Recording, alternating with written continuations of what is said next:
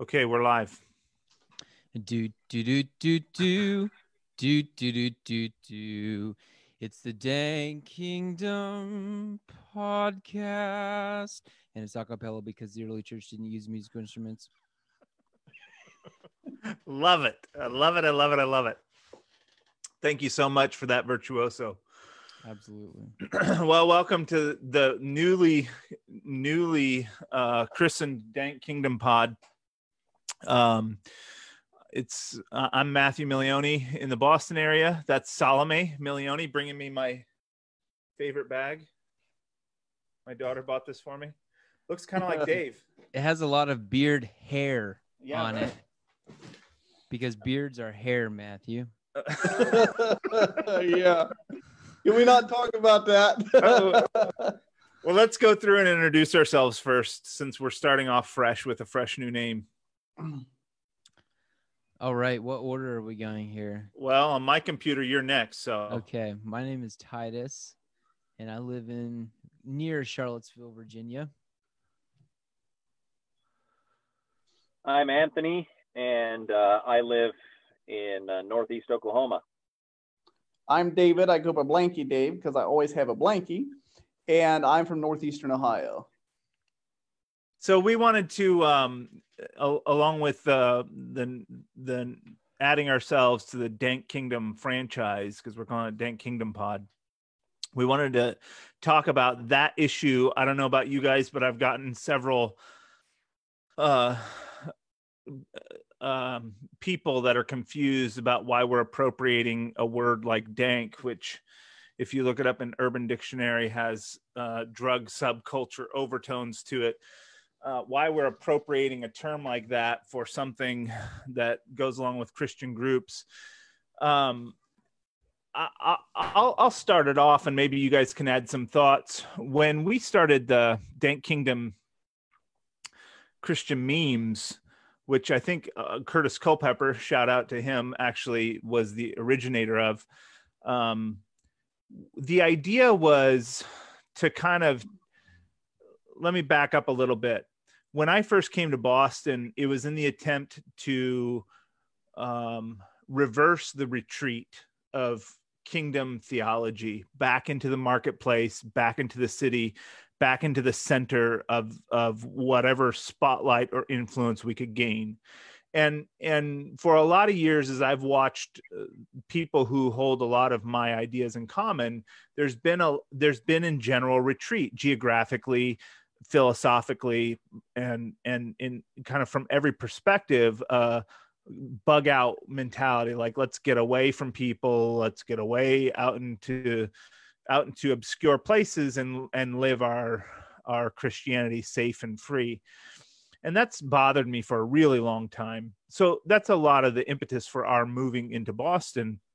And over the years, that same kind of thing has been happening with media and the internet, especially in the more conservative end of the spectrum. And I've been advocating that we need to utilize media and social media and all kinds of media. And so if you notice, we're not exactly cutting edge or high production value at Follows the Way, but we try to have an online presence, because I don't want people to come up with John Piper or John MacArthur when they Google questions about predestination and free will. I want a seat at that table.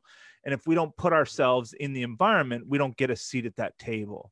And so, one of that all brought me up to a certain place. And then in my experiences in social media, and especially watching the meme phenomenon happening for the last several years, I wanted to see what would happen if you try to encapsulate pithy statements with pithy graphics communicating kingdom truths.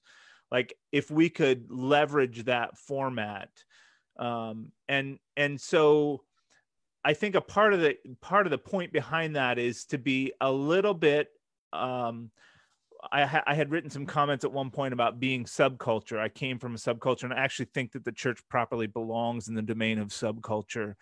And that subculture has a kind of edge in its distinctiveness and edginess. And that was all kind of communicated fairly well in the Dank Kingdom Christian memes in the title, in that there's something a little bit, I don't know for how long, but at least still in the circles that we all run in, something a little bit edgy about appropriating a term like dank into our title. So if you're willing to step over that and see what's on the other side, it's kind of like a pre-filter. And then kingdom is kind of a pre-filter on the other side. Like, are you willing to accept these kingdom ideas? Anthony, do you have some thoughts about all that as well? You wrote our kind of opening for DKCM. Yeah, first of all, where are we streaming to? I think we're on my homepage. Okay. My wall. Why I'm not seeing it. It says it's live, so I'll just trust that it is. I see it now. Yeah. I don't know if I have a lot to add to that. You did a pretty good summary. I think the I think it's interesting. A lot of us Matthew comes from a subculture. The other three of us are all from an Anabaptist background, which is very much of a subculture, but it's developed a reputation for dragging along behind the mainstream culture rather than leading. And that's a very, very different kind of subculture than Christianity was in the beginning. And so the function of a subculture is really important when we talk about subcultures. What is this culture doing? Is it provoking the world are we provoking the world? Are we provoking the church to kind of interrupt the thought patterns everybody's already in and ask questions that they wouldn't have asked otherwise? And I think that's what we hope. That's what kind of developed out of the Dank Kingdom Christian memes phenomenon. And it like you said, it has been a really interesting pre-filter because there's a certain type of person who shows up when you just use a name like that, and those tend to be people who are willing to embrace that kind of questions, those kinds of conversations that are what the kinds of questions and conversations that resulted in Christianity turning the world upside down to begin with.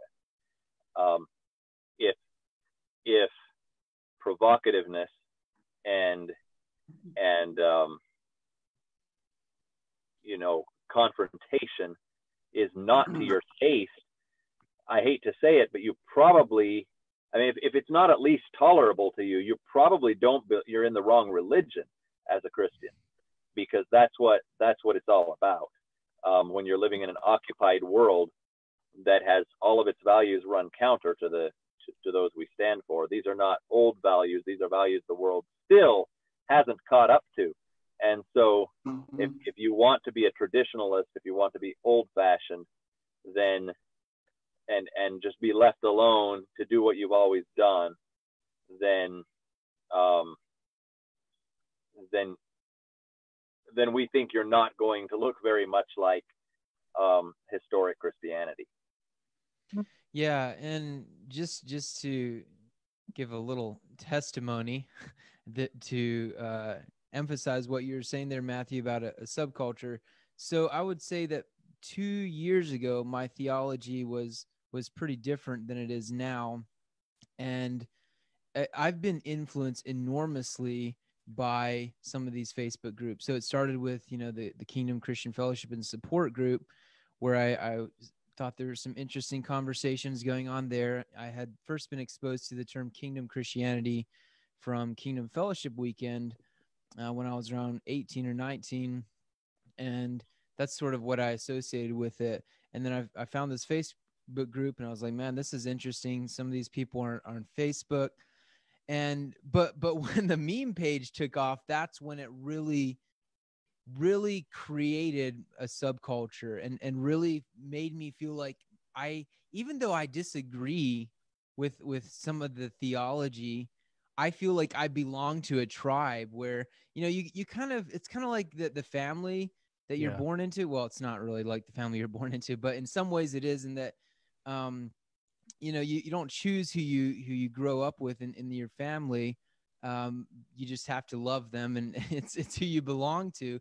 And in the same way, like even if I don't agree with everything in this tribe, I feel like I belong to this tribe. It's my tribe to challenge in areas that I disagree with, and we band together in areas that we agree with. But it really it's this strange thing that the internet created, or that we created using the internet, that has definitely impacted my life. And I've met, you, Matthew, in real life, outside of the internet, the other two guys on here I haven't met, but it has established some really important relationships for me as well. Well, there's a lot of neat things about the format.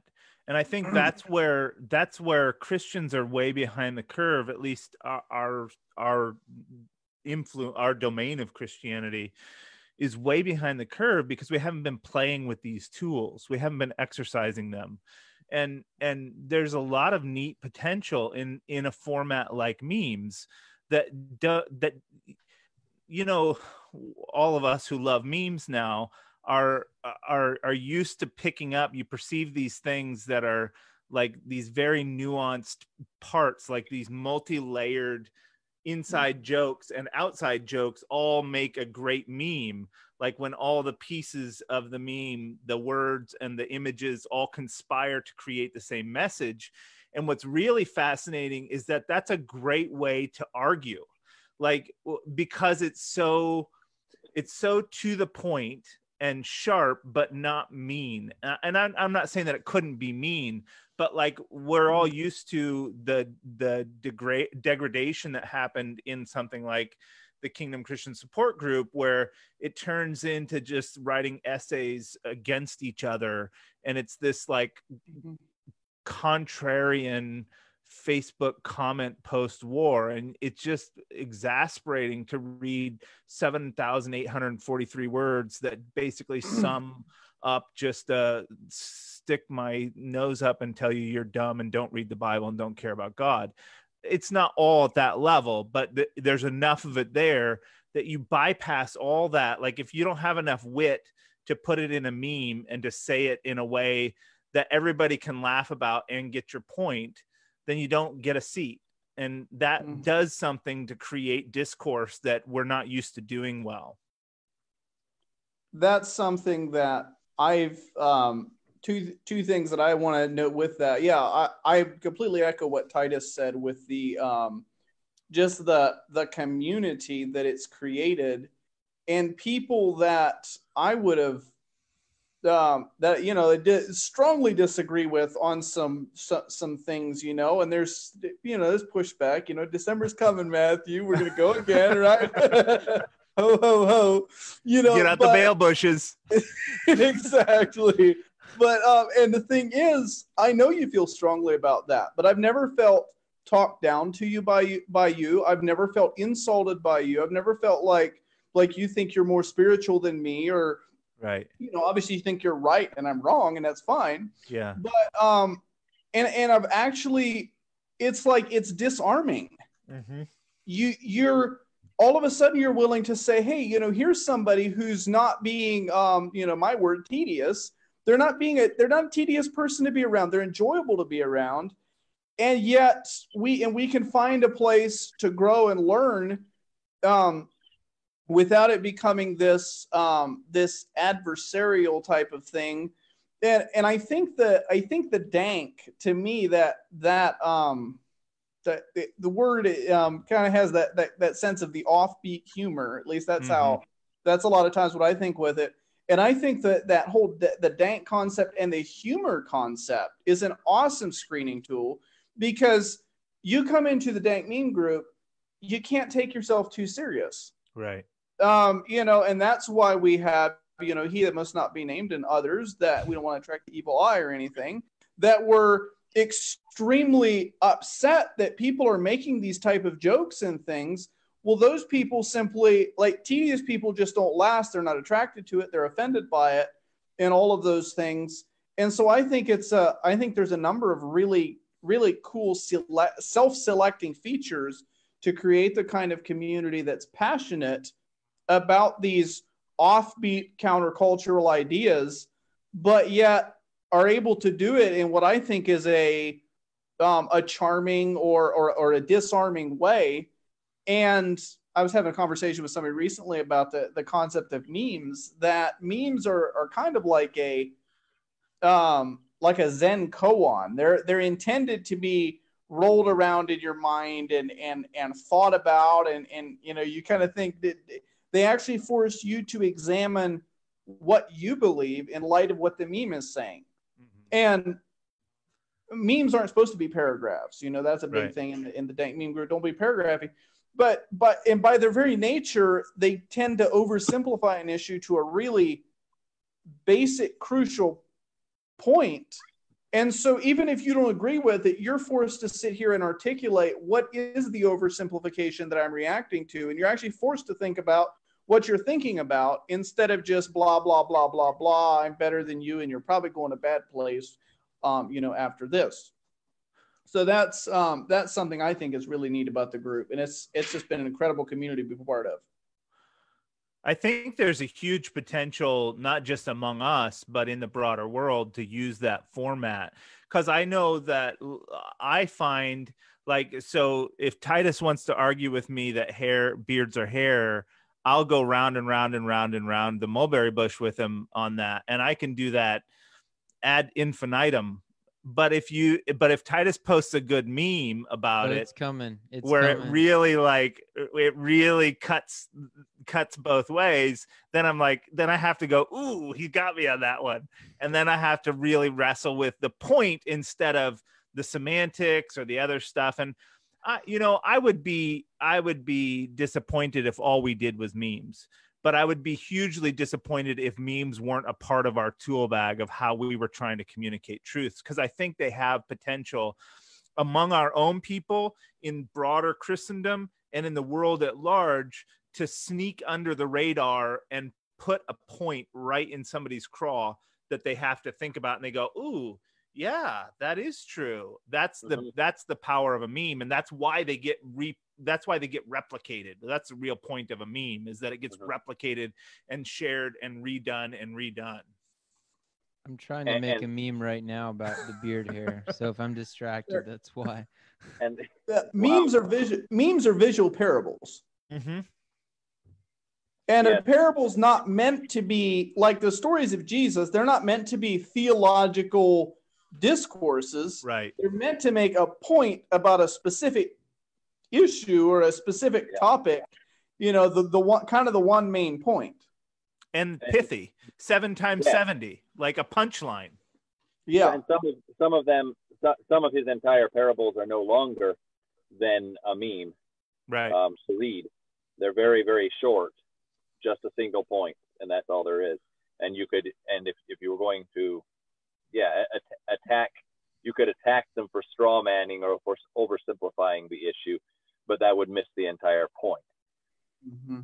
Mm-hmm. And with memes, the ironic cherry on top is that the word itself was invented by an atheist, and so we're subverting him in his world as well when we use them for the kingdom. Yeah. So we've talked about dank, we've talked about meme, and let's do a little bit of a roundtable on the word kingdom as well, because that's the other major component of some of the things that we're doing on these platforms. And I was rehearsing with the guys before we went live here some of my own thoughts about the word kingdom. You know, that word in my world has been at play for, I don't know, 8 or 10 years. And it really, probably the origins, at least in my exposure, in my world, were probably right around or before the time that David published The Kingdom That Turned the World Upside Down. That's really when, in charity circles, kind of the fringe people like me started using this kingdom Christian moniker. And for me, so when I go all the way back to my origin in Christ, where I first came into the kingdom of God, I had an experience with Jesus, the person and the ministry of Christ, that I recognize much later, not everybody has this kind of, they don't see him this way. And it was the main way that I saw Jesus when I first encountered with him, was as this super revolutionary guy. And I wasn't disposed to that from my upbringing, because I grew up in Western Christianity, where I read the stories of Jesus since I was a child, and it was all very neutered in my mind, who Jesus was and what he was saying, the scandal, all the really like juicy bits of who Jesus was and what he was doing had kind of lost it. Until I left the church, lived like a raging heathen, and came back to find out who Christ was. When I met him then on his terms, I recognized that he was a radical, and that he had things to say that no one else could, would, or should say. And that as such, he was a revolutionary leader. And it was that I don't mean to be blasphemous, but to me, he was like Che Guevara. He was the rebel leader, and he was overthrowing the world, and not in the tame geopolitical sense, like a rival to Caesar, like the Persians were, or like the Gauls were, but like the whole world order, like the next tier of revolution. And that's my initial, like, that's where I met him. And so he always kind of like, even before I formed a theology around that, my attachment to him was as that kind of guy. And so later now, as I start to work through my frameworks and my theology and my doctrine and my practice, I come to a place where this term kingdom becomes super useful, in that it's a description of people who recognize Jesus as a real and present king, not an ethereal future eschaton king, but a real present political leader. And I think that's the reason that some of us initially really embraced the term kingdom Christianity. And in that sense, kingdom was supposed to be an adjective for Christianity. Like, it was the kind of Christianity that recognized those facts, that Jesus was this uber political, now and present king, with domestic policies, with international diplomacy, with economic policies, with all these like nation state ideas and principles and practices and laws. And that if I recognize those things, I would apply the term kingdom Christian. And what's happened in the last several years is that I think there's been that term is starting to get conscripted. It's starting to describe a group of people instead of a group of ideas. And that makes a very different thing. So when I use kingdom Christian as a proper noun, I hear things in discussion groups and on KCFSG and in different forums where people say things like, well, kingdom Christians wouldn't do this, or kingdom Christians do this. And it's being broken out into more like my version of some neo-Anabaptist group mentality, instead of the people that are adherents to this political notion around the kingdom of God. So from that perspective, the term has narrowed down from what it meant to you initially. Right. And from that perspective, dank kingdom is like a fitting corrective. Like, it puts it back in a place where it's not intended to be tame or safe or bland. Yeah. Tame, safe, and bland are good terms, because I think the idea of taming something is bending it to our will. And I think a lot of the arguments among like Anabaptists plus David Berceau, where we start like just creating a new set of requirements on everybody around us to be like we want them to be. That's what it's about. It's about trying to manage my entire environment and the people around me to get them to force them into a mold that I would like them to be in. And that's just antithetical to the kingdom of God. Like, the only person who gets to make molds in this kingdom is Jesus. Right. And he's not about cramming people into a mold. He's about like putting a vision in front of us and unshackling us to chase after it. And so it's a completely different mindset. So when you take that,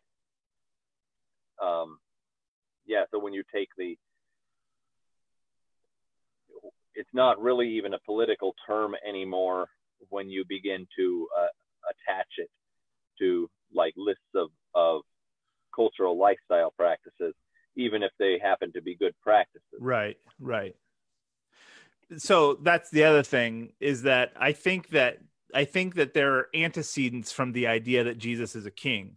Like, he has laws that he expects us to follow. He has requirements. He has domain. He has certain, objectives.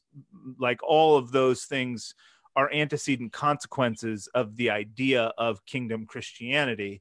But you can easily put the cart before the horse, and you can start to create some identity around the antecedents and lose the whole notion of the kingship being the dominant thing that we're trying to grab a hold of. Right. I think that's perfectly said. Yes. Because especially in cultures like the one like mine, we already have a weakness for fixating on those sorts of details, lifestyle details, rather than the core of the thing. So it is important that this is something that I think people from other subcultures tend to have a harder time grasping, is that these political ideas do have real world practical consequences. They should produce change in our lives if we really believe them. They should make us stand out from the world around us in certain ways. One of the people in the comments, Rosanna Brubaker, she's asking, she said, what's the difference between the kingdom Christianity that we're espousing and the two kingdom concept of Anabaptism? Is there a distinction? She said, in Mennonite thought, it's bending over backward to love your enemy. It's not voting. It's living like an ambassador. So what is the, obviously there's some overlap and there's some similarities there, but I think there's some subtle differences between the two kingdom concept of Anabaptism and the kingship of Christ as it's promoted in kingdom Christianity. Yeah, I would tend to think of, there's certainly a large overlap, but I would tend to think of two kingdoms theology, which I fully endorse and embrace and teach about. But I would consider that an antecedent, and it's an antecedent because of this. The primary overarching issue is Jesus is king, right? That's the one thing that we want to drive home. That's like one of the core pillar tenets of Christianity. Jesus is king. Well, if he's king, then he has a nation. And if he has a nation, it's going to relate to other nations. How does that relationship happen? What does that look like? And that's where we derive our thinking about this interaction between the kingdoms. That's two kingdom. And to sum it up, it's just that there's only really two powers at play in the world. There's the kingdom of God and the kingdoms of men. And they're both acting in mutually exclusive ways, where they have this interaction that has all these kind of like outpourings. Like, how do the Christian people who are a part of the kingdom of God interact in different men's kingdoms, and recognizing that all of those other kingdoms, whether it's China, Egypt, Iraq, America, Canada, Brazil, wherever, all of those other nation states are separate powers. In other words, the antecedent of the two kingdoms idea would be that you cannot have a Christian state that's not the church. The church is the only potential Christian state. Every other state cannot be a Christian state. It's like calling something a Christian asparagus. It's not appropriate. it's not an appropriate descriptive of a nation state to call it Christian. It cannot be, because what it means to be a Christian state or a Christian country is to be totally aligned and subject to Jesus and his ways. Well, we know that states can't run that way. So when we run up to Romans 13 and its contradictions, potential contradictions with like Matthew 5 and 6, then we say, okay, well, how do we resolve this? What's the recourse for this potential contradiction? And two kingdoms is the recourse. That's how we think about those contradictions to put them in place. But the overarching premise is that Jesus is king is the ultimate fact of kingdom Christianity. So if that sort of an emphasis on Jesus's kingship is the primary thing and the most important thing, would you feel like completely unified with a lot of people sort of coming from the evangelical world in the last, I don't know how many years of scholarship, where they have been starting to emphasize that, like people like Scott McKnight, Matthew Bates, some of these scholars, even N.T. Wright, have been really trying to course correct on that. Would you fully embrace them as, your brothers in Christ, as kingdom Christians, even though they might not, have some of the same applications of Jesus's teachings that you would? You would have to define a lot of those terms. Like I'm willing to embrace. I embrace people who aren't Christians. So I have a brotherhood of man. You shouldn't be embracing anyone right now. But. I have a brotherhood of man concept that allows me to accept a lot of people in a lot of places. And I'm generally encouraged when people recognize the lordship of Jesus Christ. Because of the way that my church is structured around communion and the Eucharist, that's a very safe place for me to sit. And so I'm willing to engage with people on the benefit of the doubt and in good faith from just about any perspective. I certainly am glad to see the scholarly corrective, especially of people like Matthew Bates and some of Wright's stuff. Those things I think are helpful and useful for the conversation. I actually talked with Matthew Bates, and he actually did a guest lecture with Sattler. Oh, wow. Yeah, and I had talked to him in messaging and encouraged. I was really encouraged with some of his stuff and reached out to him. And I told him, I said, we picked this stuff up in the patristics before I ever knew that you were writing about it. And so it's neat to see people embracing these ideas that we've been talking about. If pistis is allegiance, and I think that's an appropriate claim to make, then what does treason mean? How does our relationship to the state and to the nation state of America and its potential demands on our allegiance, how does that contradict our allegiance to Christ? And he said that those are thoughts that he's been thinking about too. So I think it's certainly a fertile soil of discourse, regardless of whatever differences we may have with some of those brothers. Mm-hmm. So to put it in more simple terms, would you have more in common with one of them than with maybe a conservative Anabaptist who has almost all the same applications of scripture than you, but really doesn't understand that the kingship of Jesus is central? That's a really interesting question. I've experimented with that question in my years. If you guys don't mind the quick detour, when I lived in Pennsylvania, I went to Ephrata Christian Fellowship for several years, and I was exactly median there as far as lifestyle and practice. Like I fit in dead center in that very large charity church. I was, as far as modesty standards, lifestyle, a lot of the just practical day-to-day, what it looks like to live life, I fit in the dead center of that church. But I had a lot of radical ideas that were very divergent. My ideas on charisma, my ideas on economics, my ideas on community were very divergent. Like there was a lot of discrepancy between me and the guy next to me on a seat about some of those ideological and philosophical concepts. And then I had some friends in Virginia, actually in Stewart's Draft, not at the Beachy Church, but this eclectic little band in Dan and Sarah Byler. They came around, but they weren't a part of that main group. They're part of our church now. They said they got. Are they really? There. Yeah. Yeah. Well, you have to send them my greetings. But there was a weird little group of us. In fact, we ended up calling it Camp Crazy Christian, a name that not everybody loved, but took off. It's worse than dank. Yeah. This isn't my first rodeo.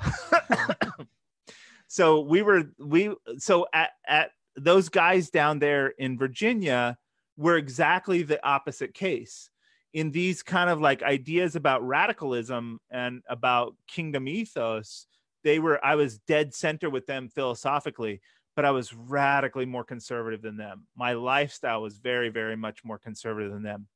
And I did the thought experiment. I thought, what does it take for me to change? So I go to church on Sunday in Pennsylvania, and I think that maybe this guy next to me is covetous. Maybe he's a multimillionaire and he's living this cush life, and like there's all these problems about kingdom economics. There's all these problems about what community means. There's all these problems about what God's Holy Spirit is doing. There's all these problems about how the gospel is supposed to be working in the world. Like there's these core issues that I think are really important stuff. And how do I change his mind about that? Well, to change his mind about that is really like, that's not easy stuff. That's core stuff. Whereas in Virginia, there's a brother there that has a wedding ring.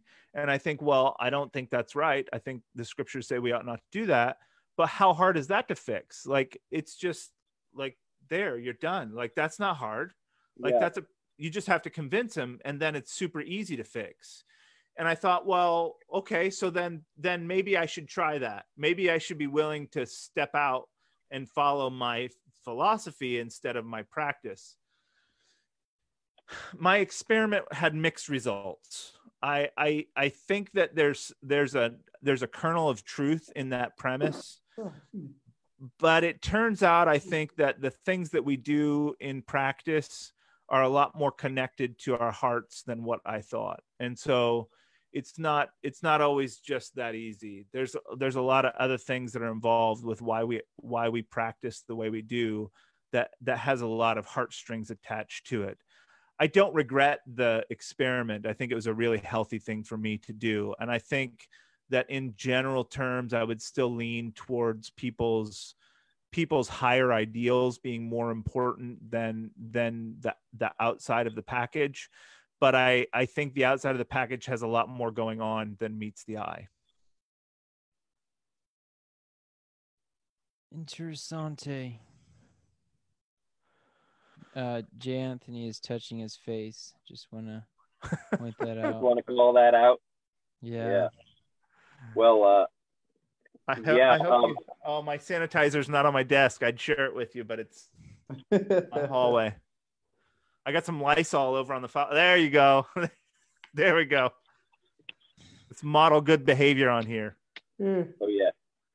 Yes, we put out a video Saturday. We were all in masks because we were in the same room. I saw. Yeah, that's what I call leadership right here.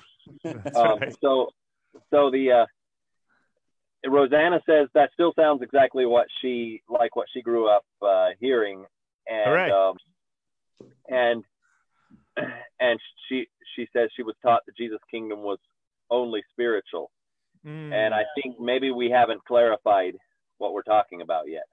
Yeah, when I say real and present king, I mean right here, right now. I mean, like Jesus has a physical nation. It just that he doesn't have a physical throne that he's sitting on. But so a good example would be one of my first live streams that I ever did was dropping my family off for an immigration rally in Boston. And I took a lot of heat for that. I don't know if it was on Fatwa or if it was on my own page, but a lot of people were upset because that was too political. and I said, well, it is political. It's certainly a political statement, but it's political according to the means of my king. And my king told me to welcome the stranger, and my king told me to be hospitable. And that's a core tenet of the people of God, because people took in the Israelites when they were strangers, and that was an important thing to remember. And so I was there to tell immigrants, I'm not afraid of you. I don't hate you. I welcome you. I'm glad you're here. Don't be afraid of us, and we're not afraid of you. That's an important message. Now, I don't think that all my brothers didn't go. It was something I did, and I mean, nobody was against me doing it, but it wasn't like it was a church function. But it was within the idea of the real present nation of Christ as an ambassador for Him, to go and communicate to that community and to those people that I was for them, not against them. Now, I don't have any aspirations to try to control the United States immigration policy. I don't particularly care what they do. That's their job to do, not mine. Now, where those purposes cross, then, so like if I care for someone, brought them into my home, or was helping meet their needs, or just friends with them, and they were at cross purposes with U.S. immigration, i.e. here illegally, and coming to be a part of the church, those are communications we would have to talk about. How do we resolve this conflict? But my job is not to be beholden necessarily to U.S. immigration policy. My job is to understand what my king's immigration policy is, what my king's purpose for the stranger and the pilgrim is, my king's desire for how I should treat those people. So like another instance would be, I personally have protested wars. And I've protested them with people who are not Christians. I've protested abortion with people who are Catholics. I've been out in making public statements in loud ways with people who have a different purpose than mine, but our purposes align in that place. And because of my interest in establishing Jesus's way on earth, Jesus's way for people, I'm willing to negotiate that territory in ways that often, and this is where I've run afoul of the Mennonite community, is that when I was spending time with conservative Anabaptists, in their little rule book, it said that you can't be a part of any organization. I think it even said humanitarian organization who doesn't see Jesus Christ as the ultimate, how did it word it? As the ultimate answer for the world's problems, or whatever, something like that. So like you couldn't do anything you couldn't be a part of any humanitarian group that wasn't Christian centered. And I didn't buy that. I didn't buy that program, because there are all kinds of things that can be done where we can mix our influence, where we can leverage our inputs in order to produce outcomes that are good for the kingdom of God. You know, if I can pay taxes, and that's a reasonable thing, and I know that my money's going to go to oppress people with petrodollars, I can, if I have enough latitude under Christ's domain to be able to pay taxes that are going to go for horrible things, maybe some good things, but maybe some horrible things, then I think there's enough room for us to figure out the nuances of whether or not we should stand next to somebody and protest an oppressive war or not. That's how I apply these political aspirations of the kingdom of God. Yes, and I think it's like this concept of the kingdom of God, of Jesus' kingdom being spiritual, I think is a really core distinction that I'd like to drive home, because this is essentially the way I was taught to think about the kingdom of God growing up too. Jesus says, my kingdom is not of this world. And I think a lot of people read that, a lot of Anabaptists read that, and they go, oh, his kingdom is not in this world. Right. That's not what he said. He's saying his kingdom derives from a different place, from a different set of values, from a different authority. It's not based in something that's grounded in this world, but his kingdom is very much here.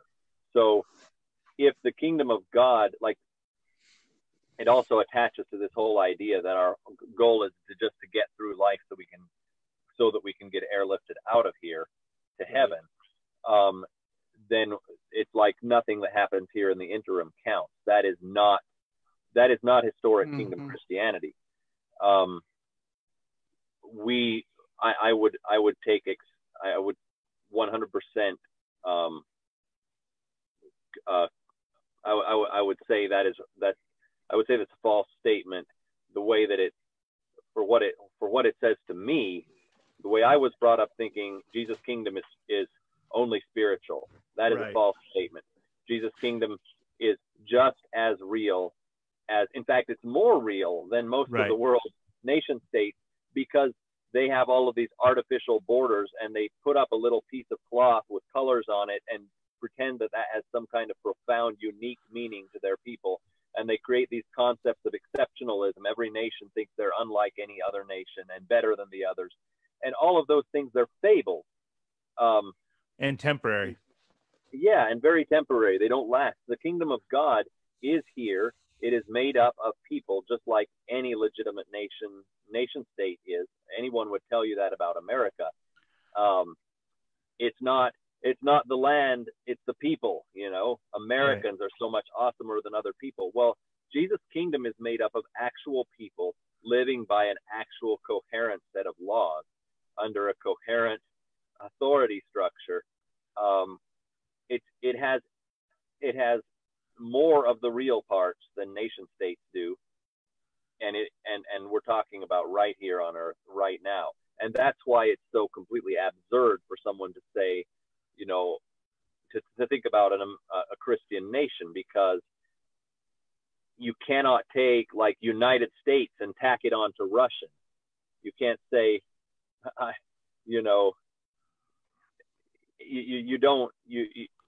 if this is just a set of concepts about what we believe about the afterlife, then it makes sense that you could have a nation full of people who share those concepts, and we do here in the United States to a large degree.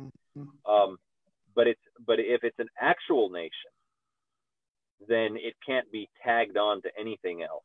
It has to stand alone. It actually has to stand in opposition to all of the others.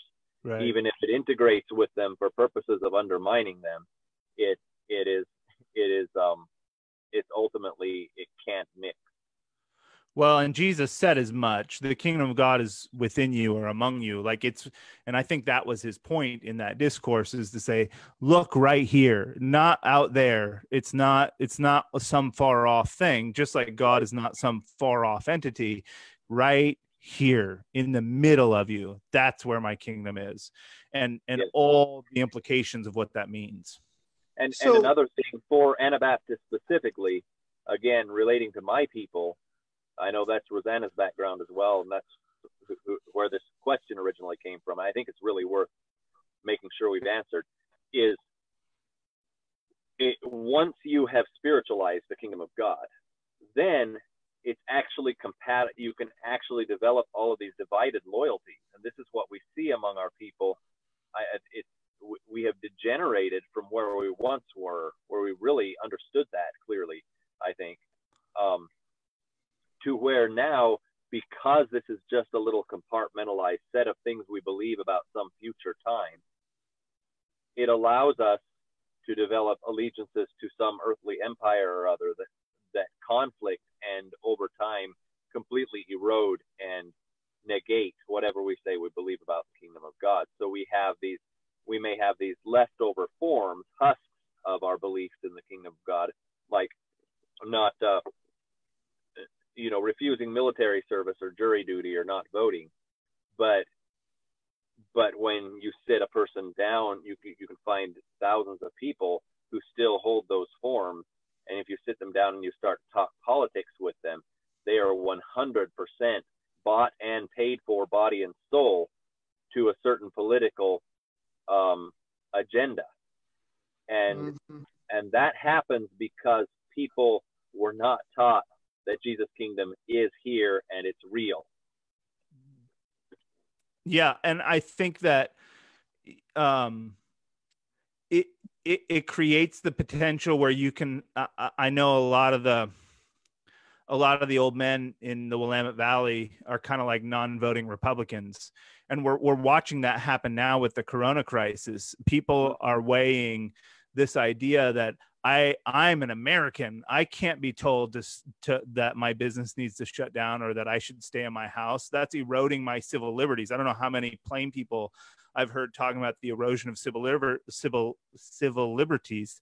But as a Christian, as a kingdom Christian, I'm like, if the government tells me to stay in my house, like there's a pandemic going on. Of course, like it's not about me. It's the king establishing order for the good of his domain. Like, this is his land. It's his money. It's his soil. It's his forest. He has proper domain over it. Like, I don't have to be worried about my American civil liberties or the end of the American empire. Like, okay, Right. Okay, maybe the end of the empire has come. I think that if you analyze like the end of the British Empire, it doesn't always come in a nuclear war. Sometimes it degrades into a lack of influence, a lack of power, bankrupting, colonial a lack of blowing people up halfway around the world. I'm all for that. Let's move that direction. Yes, please. And we recognize that might actually mean that, somebody else like China are the ones that go around the world blowing up people, and maybe that's happened. Maybe it's us with the drone coming overhead in some future scenario. And then it's our Christian brothers' job to challenge that state narrative. Yes, there's lots of Christians in China, and don't we hope that they are not, going praise the Lord past the ammo, right? When the drones are over our heads. So and that's the other thing. It allows us to have solidarity. We understand that Jesus' kingdom is here. We can have solidarity with believers everywhere, and we don't have these weird conflicts of interest where we're simultaneously, praying for our brothers in China or around the world, praying for the international church as a real concept, and then cheering while bombs are dropped on our brothers and sisters. Right. Doug and all Wilson, of those things become possible. We should let Blanky Dave speak here, but I was going to mention that Doug Wilson in my debate said that he was so blessed by this story of these Christians praying that God would protect anyone who might be turning toward him from their guns before they went to battle. It's just, well, there you go. I didn't even know how to address that, but anyways, Dave's been trying to say something for the last 15 minutes. Well, I've tried to say different things at different points, so it's fine. A couple things. One question that I'd like to dig into, partly just for my own processing and understanding, partly because I think it'd be helpful, but something that struck me today that just really hit me when we talk about this, the whole concept of the American empire, and you mentioned paying taxes and stuff, is the fact that as a dad, got a little boy that I would pretty much do anything for, and I can't imagine having to worry about where he's going to be able to sleep tonight, or whether a bomb's going to blow up and kill him or something. And then to realize that my tax dollars and your tax dollars are paying for that very thing to happen to other men's little boys and little girls. And that's the world we live in. But as a Christian, how could you be cool with that? Now I pay it because Jesus said pay it. So I'm going to do it. And Jesus was saying to pay those taxes to somebody that was far more brutal than the American government ever dreamed of being. At least in most cases. I mean, the Romans were publicly crucifying people, and Jesus says we'll pay the taxes. So that concept of kingdom Christianity as realizing that Jesus' kingdom means looking at it the superseding of your own loyalty, like that you actually have more kinship with the suffering Christians that talk another language and eat different food in another culture than you do with the American that lives across the street from you. I think is a concept a lot of people don't grasp, and I think it's one of the most powerful things about kingdom Christianity. But the question that I have is, we've talked a lot about how there's no such thing as a Christian nation. You can't have a Christian nation, and all these things. But what happens to an area? I mean, I often think of, the tribes in South America or in Indonesia where the gospel comes, and by and large, the entire tribe's converted. They still have their culture and their practices and their way of deciding who's going to go and pick the yams this year or whatever they decide, and they have all this, they have a culture and so forth. So what would it look like if the vast majority of Americans became true kingdom Christians, or everybody in my county became kingdom Christians? And I don't find the argument, well, that's just simply not going to happen, very compelling, because number one, it's defeatist. And number two, it feels to me like a cop-out, because then there's no actual answer. There's no actual answer to it.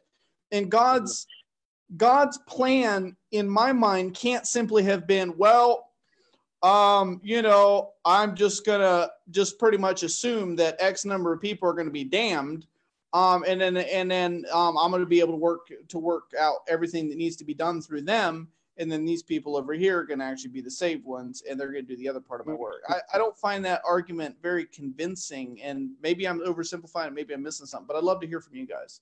Well, I think your post-millennialism is showing a little bit, but we'll leave that be. I'm not sure why you say that.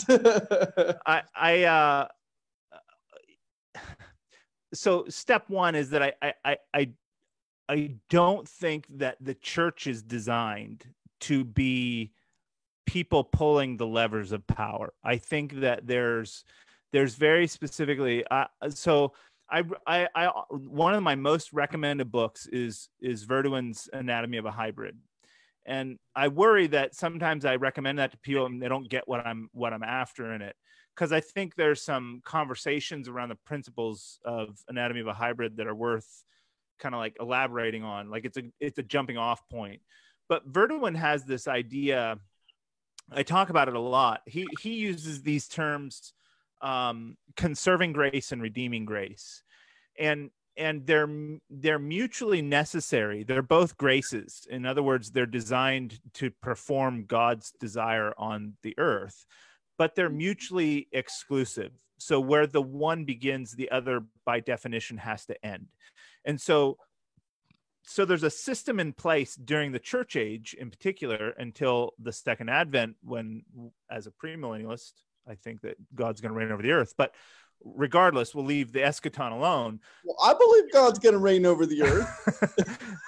I know. I'm We're with not you. at odds there. I know. I hear you. But the point of Verduin is this, that these mutually exclusive spheres of authority and power, they have their own roles to fulfill. And the one role of conserving grace is the realm.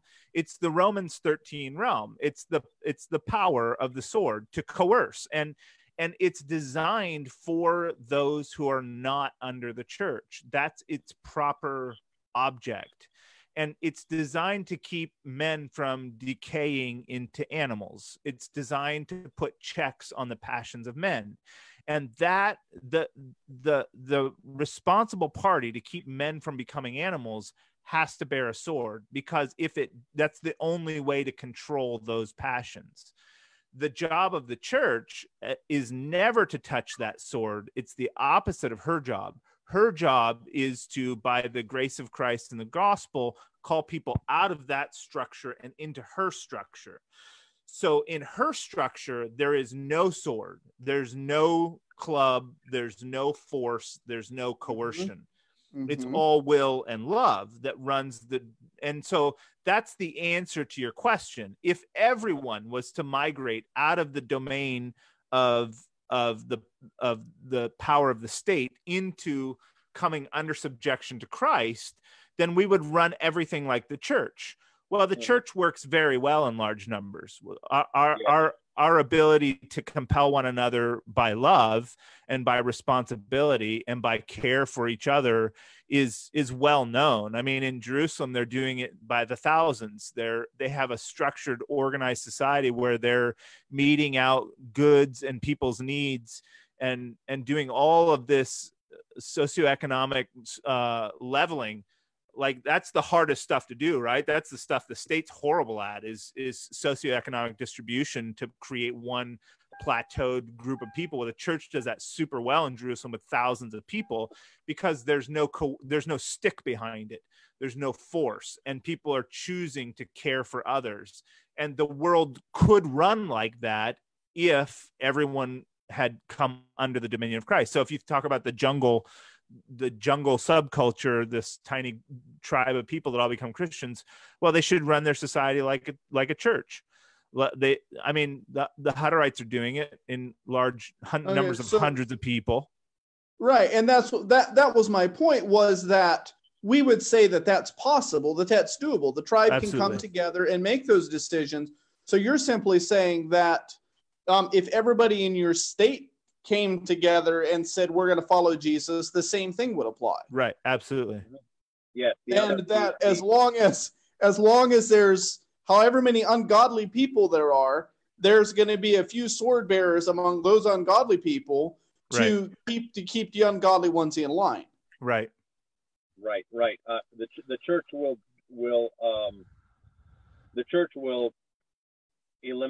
make those jobs obsolete to whatever extent it grows. When the church takes over the society, then the other power structures dissolve and evaporate. But can we make two things abundantly clear here for those that these may be new ideas to? Is, first of all, what we are describing here is not a theocracy, at least not in the commonly understood sense. This is not about kingdom Christians gaining the levers of power so that they can exert power, which is what happened in the Reformation, is what happened in the Counter-Reformation, is what the whole dominion theology is attempting to do right now. Because the theocracy just has the priest holding the state sword. Right. And secondly, the concept of subversion of nation states is also, it's not about violence. It's not about the idea of tearing down. It's an idea of a calling to something different and new. Now, to the nation state, it doesn't feel or look any different. They don't they don't like it. You tell people, the nation state says, hey, let's go and blow up people halfway around the world. And you as a Christian say, how about we don't? And you try to convince everybody in your block not to do it either. There's going to be some conflict there, but that's a subversion that we're talking about. It's a subversion of love, not for the purpose of destroying social order. Right. And it's a transposition of allegiance, and that's super critical. Like, states, that's why we have the narratives around national identity and nationalism that we do. It's just, nationalism is just tribalism on a bigger level, and that taking away the power of the tribe and putting it into Christ is always a controversial act. Right. So I have a question, and this is maybe going to open up a huge can of worms that we need to address in another session here. And I think I asked this question on a thread somewhere, and you guys responded to it, but I didn't read your response. I'm glad we spent the time to write it out then. I think I've said before, but I just do not read long comments on Facebook. Like, if I want to read a large body of text, I read a book. Other than that, I prefer audio. Well, then you should not. So here we are. Here I can get my audio response. It's something that I'm still trying to figure out where I'm at. So it's the idea of whether that conserving grace is performing a morally good action or a morally evil action. And I just read Anatomy of the Hybrid, and he seemed to indicate that he thinks that it's not necessarily morally evil for the state to do that, but it's just that the Christians shouldn't get involved, which is the the view that I was taught as a conservative Mennonite. But, you know, Right. I've taken a more radical view in the last few years, and which is why I have sometimes used the term Christian anarchist as well, in saying that no, what the government does is evil and it's wrong. It's always wrong to be violent, but God will sometimes sovereignly use that for his purposes. And that I have a lot less cognitive dissonance with that view than saying that there's something good that Christians shouldn't be involved in. Because if it's good, why shouldn't Christians be involved in it? But what's making me really rethink this is the question that I think you, Blanky Dave, asked at some point, which is, if it's evil for the state to execute violence, then why do we call the police? When I call the police, I'm giving someone an opportunity, or I'm encouraging someone to do something that's evil. And this is the question that's causing me the most cognitive dissonance with even Christian nonviolence in general right now. And it's pushing me to where I might go back to sort of the conservative Anabaptist view of the state, and that it's not necessarily evil, but just is something that Christians should not participate in. I don't think those are mutually exclusive options. So explain that to me, because I mean, you can come up with some nuanced, you know, flowery response, or anyone could, but like, and that's, maybe I just need to sit in that sort of nuance. But I really want a straight up answer to this question: is the police sinning when they use violence? Okay, I need to go put my children to bed here very quickly. So if I could, I want to hear the rest of your answers, but I might come back and listen to them later. Okay, go ahead.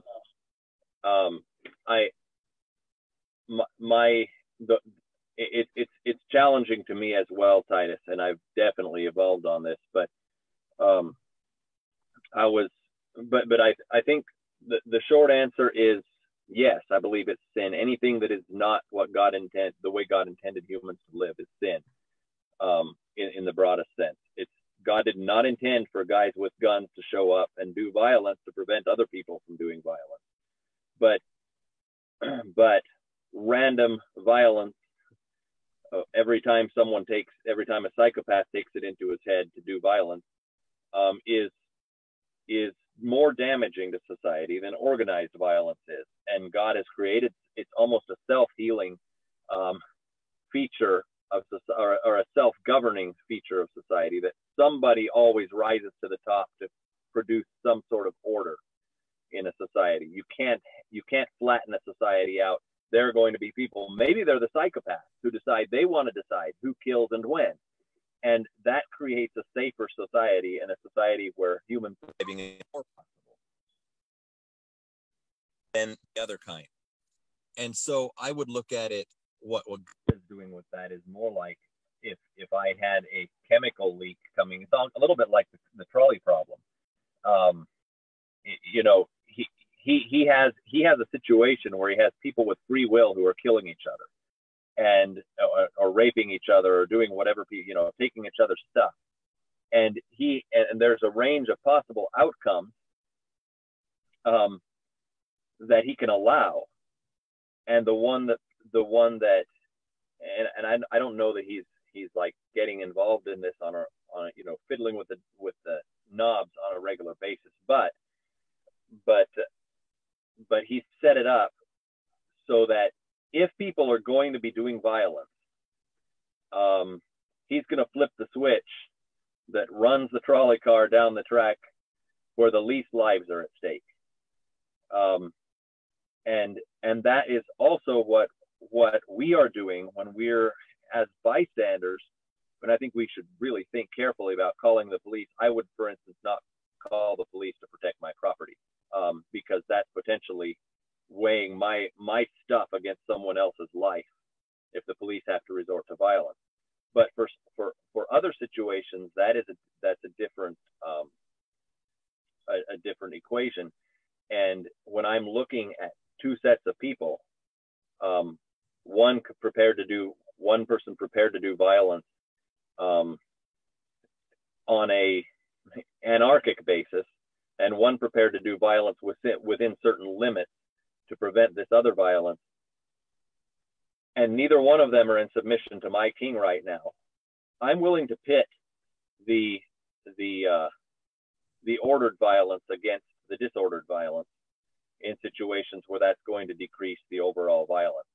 And I think that for me, I've come to peace that that's something very different than me doing violence myself. My own involvement in the situation, to whatever degree I get involved, continues to operate on the I'm going to look to prevent any of the violence from occurring in any way I possibly can, even if it costs me harm.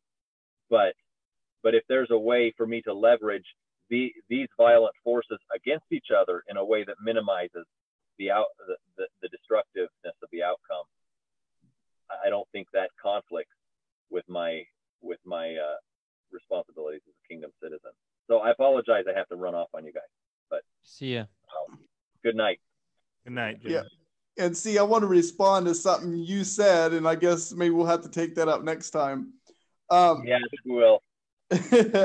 I think Anthony, I pretty much agree with most of what he said. I think Anthony's view of sin is a little broader than mine, which is why I think his view of sin would be a lot more of a including all what Catholics would refer to as venial sins, because in the tattoo discussion, he would say that he thinks tattoos are sin, whereas I think they're a bad idea. No, we're not going to start this whole tattoo discussion here, but I don't save think it for the sin. memes. Yeah, that's right. I don't think it's sin. I just think it's a bad plan. I don't see why you do it. Well, he says, well, anything that's short of God's perfection is sin. Well, okay. So my thought is, number one, I can't put violence, and I would even go so far as to say a soldier, going in active wars of conquest on the same level of sin as a murderer. I just simply can't. And I don't think you can justify that from Scripture. And I can give you several reasons why I believe that. Well, for one, Paul uses the soldier, possibly the soldier he's chained to, as an illustration multiple times in Scripture. Endure hardness like a good soldier. Put on the armor of God and fight against all these different things. He said, be a soldier, stand firm as a soldier, and so on, tearing down strongholds, all these different metaphors. Imagine that if I would talk to you about evangelism, and I would say, no, you need to attract people to Jesus. You need to become a prostitute for Jesus and really appeal to people and really draw them in and be attractive. And you would be repulsed by the idea of making that comparison. Aren't we supposed to be addicted to the fellowship of the saints? Right, exactly. Getting high on Jesus. But my point is, we see or even if he just said to be a murderer for Jesus, to plot how we can fight against Satan like a murderer. No, so to me, looking at that illustration, that doesn't mean that being a soldier is God's perfect will or what God should do or consistent with the teachings of Christ. I don't believe any of those things to be the case. But I can't put it, for that reason, I can't put it on the same level as murder in my mind because of how it's used in Scripture multiple times. So with that said, I think it's used for illustrative purposes, just like the whole running a race doesn't mean that I think that Paul was suggesting that the Corinthians ought to compete in the Olympics. I don't think that was the case. He was using an illustration of something I understood. So I guess I don't view the idea that I don't feel like I have to say, yes, it's definitely sin or it's definitely immoral for them to do. It's enough for me to say there's different levels of callings. There's different levels of understanding. There's a lot of things that I really think are what God wants us to do. There's a lot of things that I really think are the right thing to do. I'm just, for instance, wearing a head covering. I really think that God meant you ought to do it. but I'm not prepared to de-Christianize everybody who doesn't view it that way. I just think that in that way that I have a higher understanding than they do. And that can sound arrogant, but I think we all believe that about different things of our beliefs. Because if you don't believe your belief is the best belief, then why do you believe the belief you believe? That's what I want to know. So I guess I view that's how I view it, you know, and I think that I don't know, maybe I'm wrong, but maybe that's how Matthew views Christmas, you know? It's just a little higher level of understanding than what, you know, us ho-ho-hoing pagans have. You know, I think Christmas is bad. I was with you, and I was with you until you got to the different callings, because that's where I start. I can follow your thread until you get to the place where we just have different callings. Because no, I'm sorry. Let me clarify that. I don't mean callings as in so and so is called to be a cop, so and so is called. Right. I meant levels of understanding. Good. Like levels, whether it's teaching, whether it's where God's brought you to, and so on. That's what I meant, as opposed. Sure. That's why I use the Christmas illustration. And that's why I have patience with you guys on tattoos, because I know you're just not at the right, level of understanding yet. I think that I have a little bit of a different way of getting there, but we might end up at a pretty close place. What I would say is that where I can sympathize most with you, Dave, is that I don't feel a need to work out a linear expression. Like, I don't have much use for the idea that all sin is sin and there's no differentiation to make about it. Mm-hmm. I think there are better and worse things to do. Mm-hmm. Like the classic example that gets used a lot is, would you lie to the Nazis to hide a Jew? And I always say, well, I think I can avoid absolute moral relativism and say it's better to hide Jews and lie to Nazis than to not hide Jews and not lie to Nazis. Yeah. Like, I can have a weighted moral system, like, because I think that Jesus does. He talks about weightier matters, and he talks about lesser and greater reward and lesser and greater punishment. I think we can live in a world that's not black and white, and that can be meaningful. So I can say that the policeman, or even in some instances, especially a defensive soldier, is not like a murdering homicidal psychopath. But I can also say that both of them are not consistent with what Jesus wants people to be. And so I don't have a problem with that delineation of something being less wrong than another thing. It can be some wrong. Like, and I think that there's a fantastic book. I always look at my bookshelf when I mention a fantastic book, because I'm wondering if I gave it away. It's called, because I'd like to show it. Let me look real quick and see if it's on my shelf. Hold on.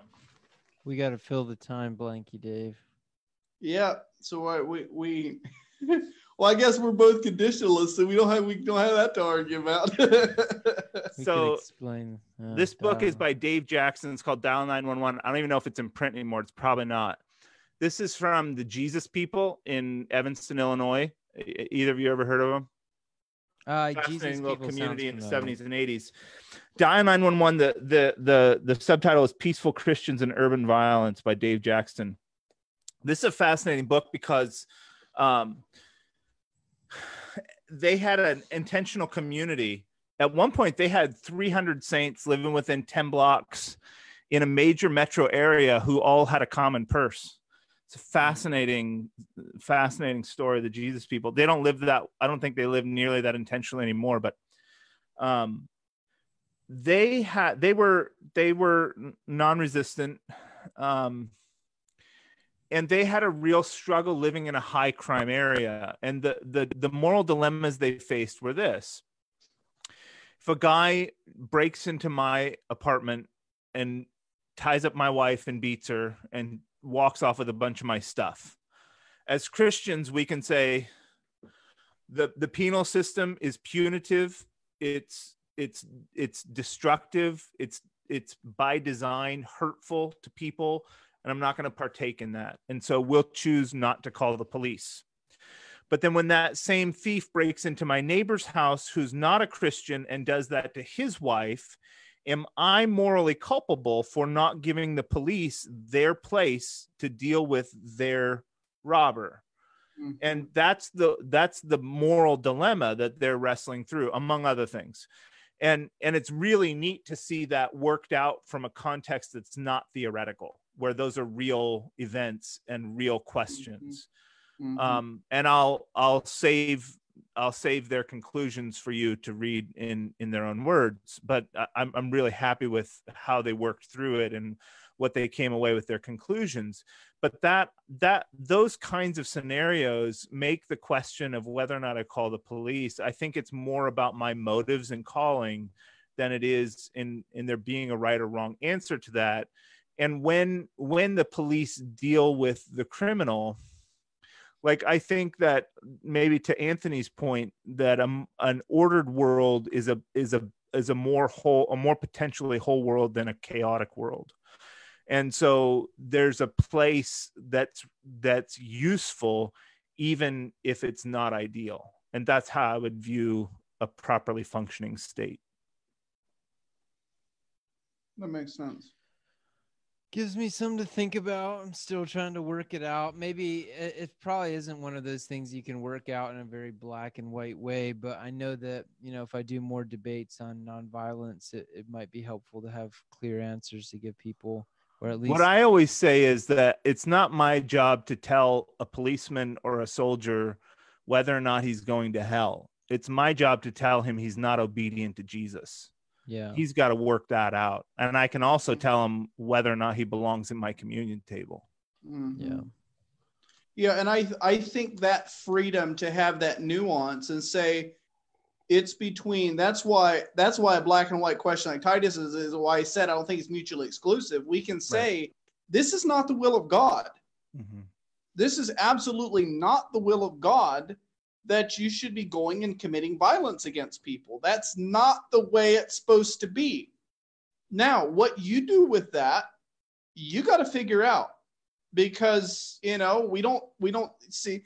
I wish some of these conversations were recorded. The conversation with Cornelius, wouldn't that have been a great conversation to have when Peter kind of breaks it to him about the Sermon on the Mount bit, or the Filipino jailer, the most misnomered man in the Bible, where Paul tells him, well, this empire that you're part of, and none of that's mentioned. And I really wish we could have had and listened to the apostles share that, but I guess it's by design that God didn't give us those insights, maybe because he wants us to figure out some things in our context in our day. I don't know. Well, we're getting close to 2 hours. I think that we should take some requests. Anybody listen to this, you should check out DKCM on Facebook. Grow the base there. Make some pithy memes and see what you can come up with. And we'd be willing to accept recommendations for things we should talk about. And maybe next week we can highlight a meme of the week on the DKP. How about, I want to give an opportunity to shout out any resources, information, or media that you've been into lately that you think people should hear about. I want to give a quick shout out to the Chosen series. Have either of you guys seen that? I've seen the ads. Oh, you gotta watch it. You gotta watch it. It's amazing. Everybody's in quarantine. You have no excuse for not watching The Chosen. Get on and binge it if you have to, but everyone should watch that. I tell people when I tell people they should watch this, I've watched Jesus media since I was a kid. I've seen every movie about Jesus and the apostles that I've ever come across. I've never seen anything that comes close to matching my internal framework around what I think Jesus was like. This is as close as I've ever seen. It's really, really well done. It's obviously historical fiction, so they're making up all kinds of dialogue and things, but where it's apart from the scriptures, it's word for word accurate almost. It's really, really well done. Beautiful Check it beautifully done. So I highly recommend it. At some Everyone point, I see that's seen it's enjoyed it. At some point, and I don't know if a private conversation or a part of the podcast discussion or whatever it is, but I would love to hear your take on Sarah Rudin's book. I know you shared a little bit about it, but I'd love to talk about some of those ideas and stuff at some point. Yeah, let's do it. I just read the passage on homosexuality, and Felix and I on Talking the Chasm are due to do an episode on both homosexuality and transgenderism. He has a child. One of his young people is transgender. And so those are conversations that we're planning to have, and I think both a little afraid to have. So her discourse on homosexuality was super thought-provoking for me so far. Have either of you been reading or watching or listening to anything lately that you want to give props to? I've been reading To the Golden Shore, The Life of Adoniram Judson. Really good so far. Finney loves that book. Yeah, I actually got it from his recommended books. Every now and then when I try to figure out some books to buy, I'll go on a website that he probably hasn't updated in 10 years and look at his recommended reading list. And I've been watching Tiger King, which I'm not sure that I recommend publicly, but everybody's been watching Tiger King except apparently me. It is blowing my mind. I mean, it is the craziest show I have ever seen. It's just insane. But anyways, that's not officially recommended. Yeah, we'll leave that off the the Kingdom Pod recommendation list. Unfortunately, I haven't been watching anything super what do you say, edifying or whatever, mind feeding. My thing, if I have a bunch of downtime and I haven't watched it for a while, that I go back to again and again, is the UK Office. The UK Office is completely different flavor than the American Office, and it's got the awkwardness turned up to 11. And I don't know, for some reason it just resonates with me, especially when things are kind of crazy. It's I'm not exactly sure why. The brand of humor that The Office has is like my brand of humor, like 150%. Like, I love it, and it's right on the edge of like what my wife and I allow ourselves to watch as far as all the crude humor. So I don't know what to do with that. But like, so which are you talking, the UK Office or US Office? What is it? What, I don't know. How is it different? Is it a different cast?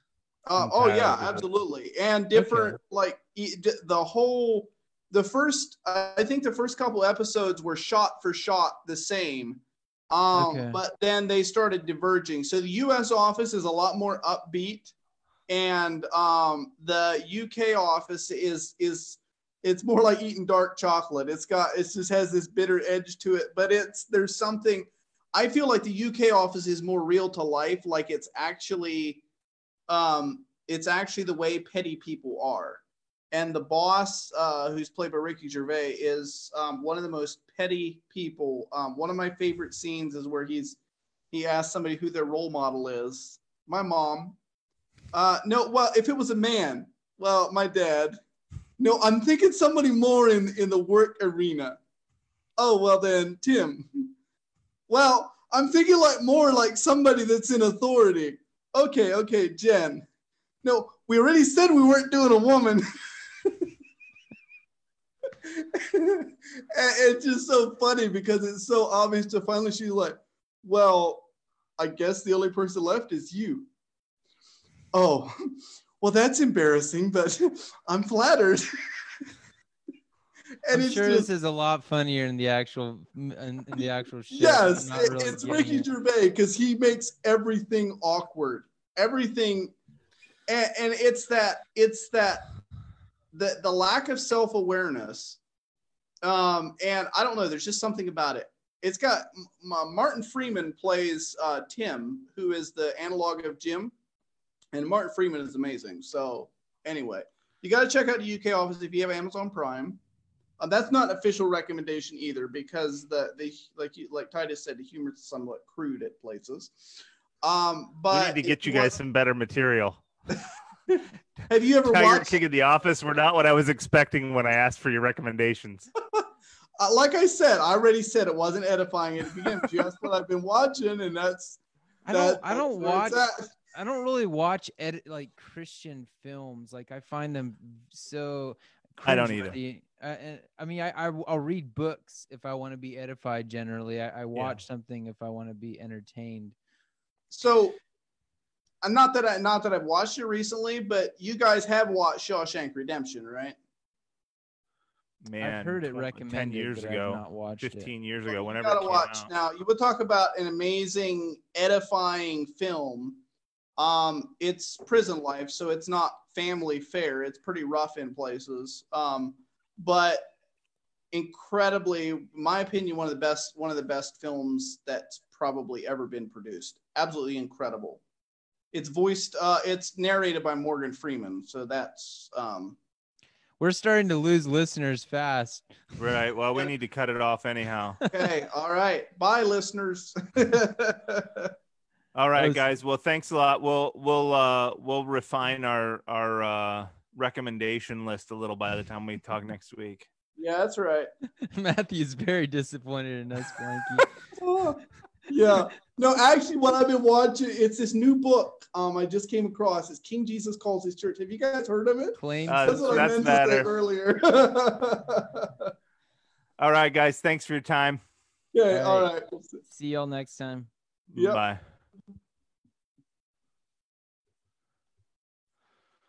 Let's turn off.